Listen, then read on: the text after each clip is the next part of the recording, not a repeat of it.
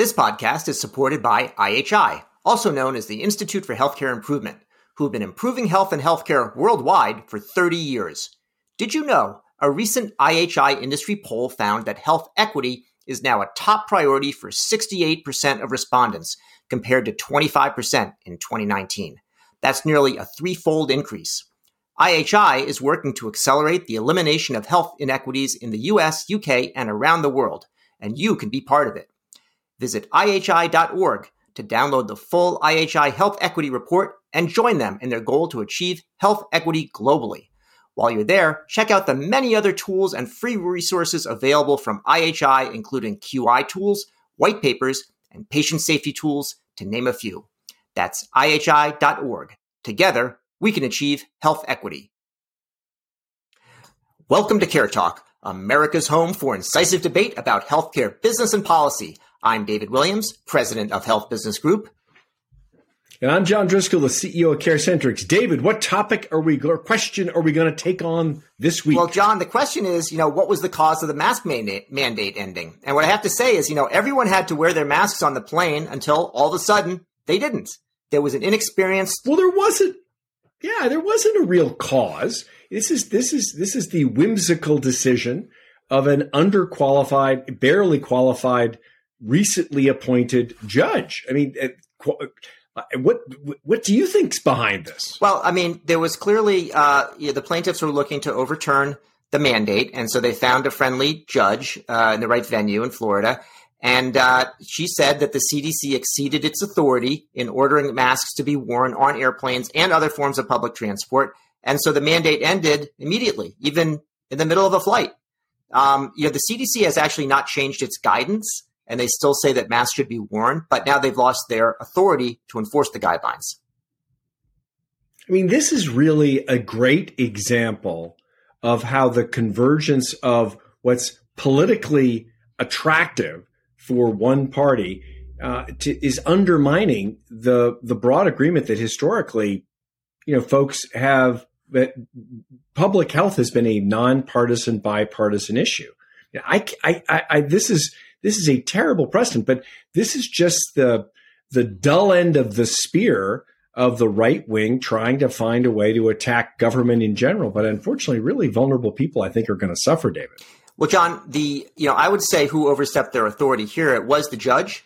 It's really about the kind of a crusade to dismantle the so-called administrative state. And that means taking away the ability for agencies to interpret the federal regulations and instead making individual judges make the decision. In this case, the judge focused on the word sanitation, and she took it, with a definition from now and not from when the law was written. And that was sort of a very flimsy basis, but that's what she used to overturn the authority.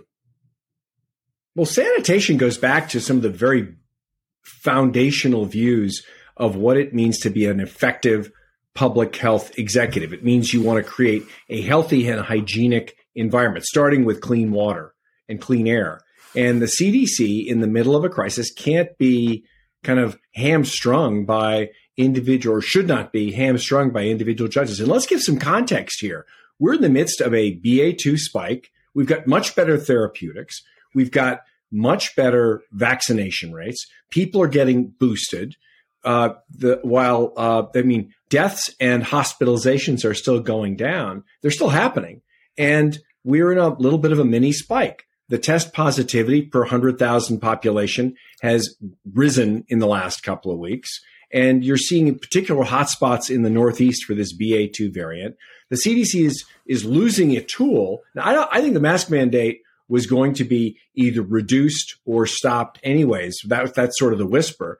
But heck, Philadelphia 2 weeks ago just put a mask mandate back in. We have to have a situation in the middle of a public health crisis where individual public health authorities have the authority to enforce public health based on the best information available.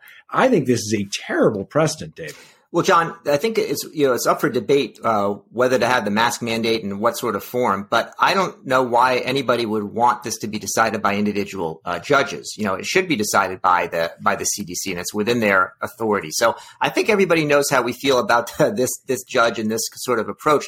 Let's talk about the mandate itself, John. I think it's worth drawing a distinction between whether masks work and whether a mask mandate works.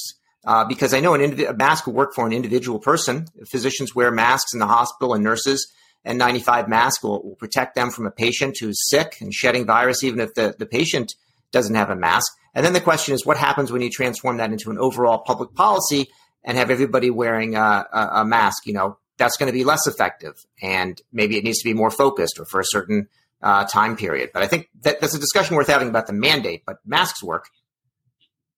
Well, there's no question that masks work. Even simple cloth masks that people were putting together at the beginning of the health crisis provide like 48% less likelihood of getting infection. If you have a surgical mask, those light surgical masks, even though people bemoan those as maybe not being as effective as the most effective KN95, that probably lowers your infectivity to less than 40%. And if you wear a well-fitting KN95, you're like 90% less effective, to your point, of getting infected. Look, there's a lot of public health mandates that are going to be uncomfortable, and there is a pushback about schools. There's obviously a lot of irritation and politicization around this mask stuff. I mean, the reality is people get tired, and if you look at if you look at pandemics over time, often the need to extend the public health decisions extended well beyond people's patience with them. That was certainly true of the Spanish flu of 1918, where it came back with a vengeance after people had backed off of a lot of public health measures. But unfortunately, this bug's not done with us, and so I really think you're making a real point. And the reality is, look, if people don't support things at a broad level, even though the polls would suggest that the vast majority of Democrats, for example, did support the CDC and the government's mask mandates, it has become super political. And if people aren't going to follow the rules, I guess it makes sense to change them. There has to be some public support. But I don't think we should back off this notion that the decision should be made by doctors and public health professionals. And those decisions may move around. They may change over time.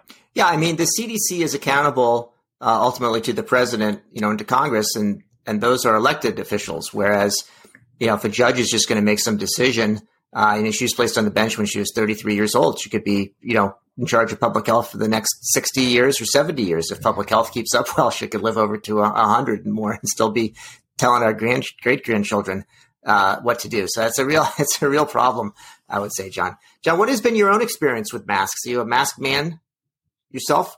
I'm a believer in masks. Yeah. I'm a believer in masks, particularly if you're in areas that are poorly ventilated, like a subway or an older building. I mean, one of the things we really haven't focused on as a public health command is really think about ventilation differently. But there's whenever I'm in a very big public area, particularly when I'm moving around, and whether it's on a flight or a subway or a bus, I'm going to be wearing my mask. I'm going to be sporting my mask. What about you, David? John, in the early days of the pandemic, when all of a sudden you couldn't get a mask, do you remember those days? I actually had a mask because I'm even fairer skinned than you are, John, and I don't have any hair either on the top of my head. So I had a mask from a company that I use for sun protection. So I had a mask to start with, and that was actually a comfortable mask. I had some good masks. I actually like some masks that I got from Korea that are very kind of lightweight masks, and they do a good job, and they're not uncomfortable to wear. So I've been wearing masks. Luckily, I can mostly work from home. As opposed to my wife is a school teacher, and she was in the school throughout the pandemic and and wore a mask all the time, and it was hard, but she did it. Well, I think as a practical matter, we should make the point that even though hospitalization deaths are down, that you are 97 times more likely to get very sick with COVID if you're over the age of 65.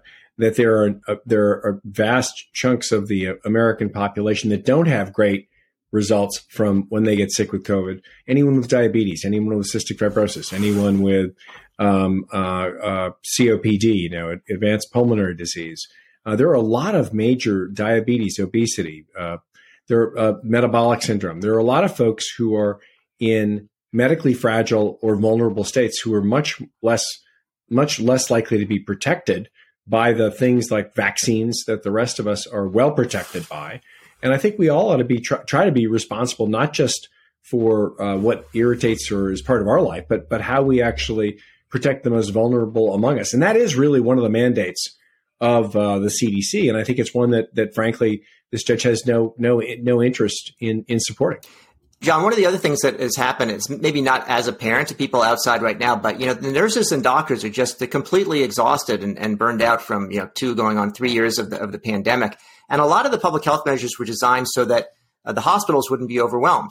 And it's not just COVID patients, but if somebody has a heart attack or a stroke, they haven't been able to get timely care. And it's just been really a lot too much to ask, frankly, of our healthcare providers. To be able to put up with people that are just say, I don't want to wear this because it's not comfortable for me. I don't feel like it, or, it's bad politically. So we owe it to them. And I don't know how we're going to get underneath that issue of clinical burnout. Maybe that's a topic for another time. It could be. But, doctors' depression and suicide and drug use is up. A bunch of nurses, as we covered in an earlier episode, want to quit. I would think that one way that we can clearly support folks who are on the clinical front lines of fighting this disease, and frankly, fighting disease in general, would be to help protect them by wearing masks in area at times whenever there's a infection rate or test positivity rate starts to pop in our areas. And obviously New England's a hot spot right now. But this bug's not done with us, and we need to make sure that we're doing everything we can to support clinicians. So, John, last question for you. Where is the pandemic heading, and how does this ruling affect where it goes? Well, last part first. I think this is a crass and stupid example of the politicization of public health. I don't think we can do anything about it. I think it's, to your point, like there's the support for the mask mandate has eroded, particularly as hospitalization and deaths are down, and we're in a new phase of managing it. But I think that COVID will be with us, and it's our job to find, in a multi-layered way, ways to deal with this drug. We've got great therapeutics that you can take if you're vulnerable and you do get sick. There's broad access to that. There's new therapeutics. Those are treatments for you if you get COVID. There is extraordinarily deep and broad evidence that vaccines and boosting really do help. And we still got a bunch of populations we need to get vaccinated. And I think that we are getting, hopefully going to go a little bit deeper on for those 5 to 15% of people with long COVID, which is a kind of a multi-threat disease that we're still trying to get our arms around, that we will find ways to actually help those folks recover. But I just think this is not going to be a one and done thing. I think it has every evidence that it's going to be seasonal and annual, and will continue to mutate. Vaccination rates are really low abroad, and so I think I suspect this bug will continue to mutate, and we'll continue to get better at managing it and living with it.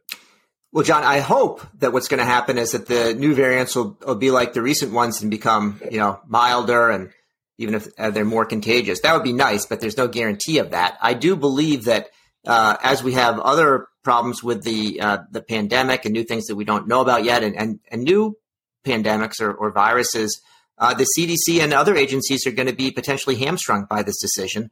I do hope it's overturned on appeal, and let's leave it at that. So that's it for another edition of Care Talk. I'm David Williams, president of Health Business Group. And I'm John Driscoll, the CEO of CareCentrix. If you liked what you heard or you didn't, please subscribe on your favorite service.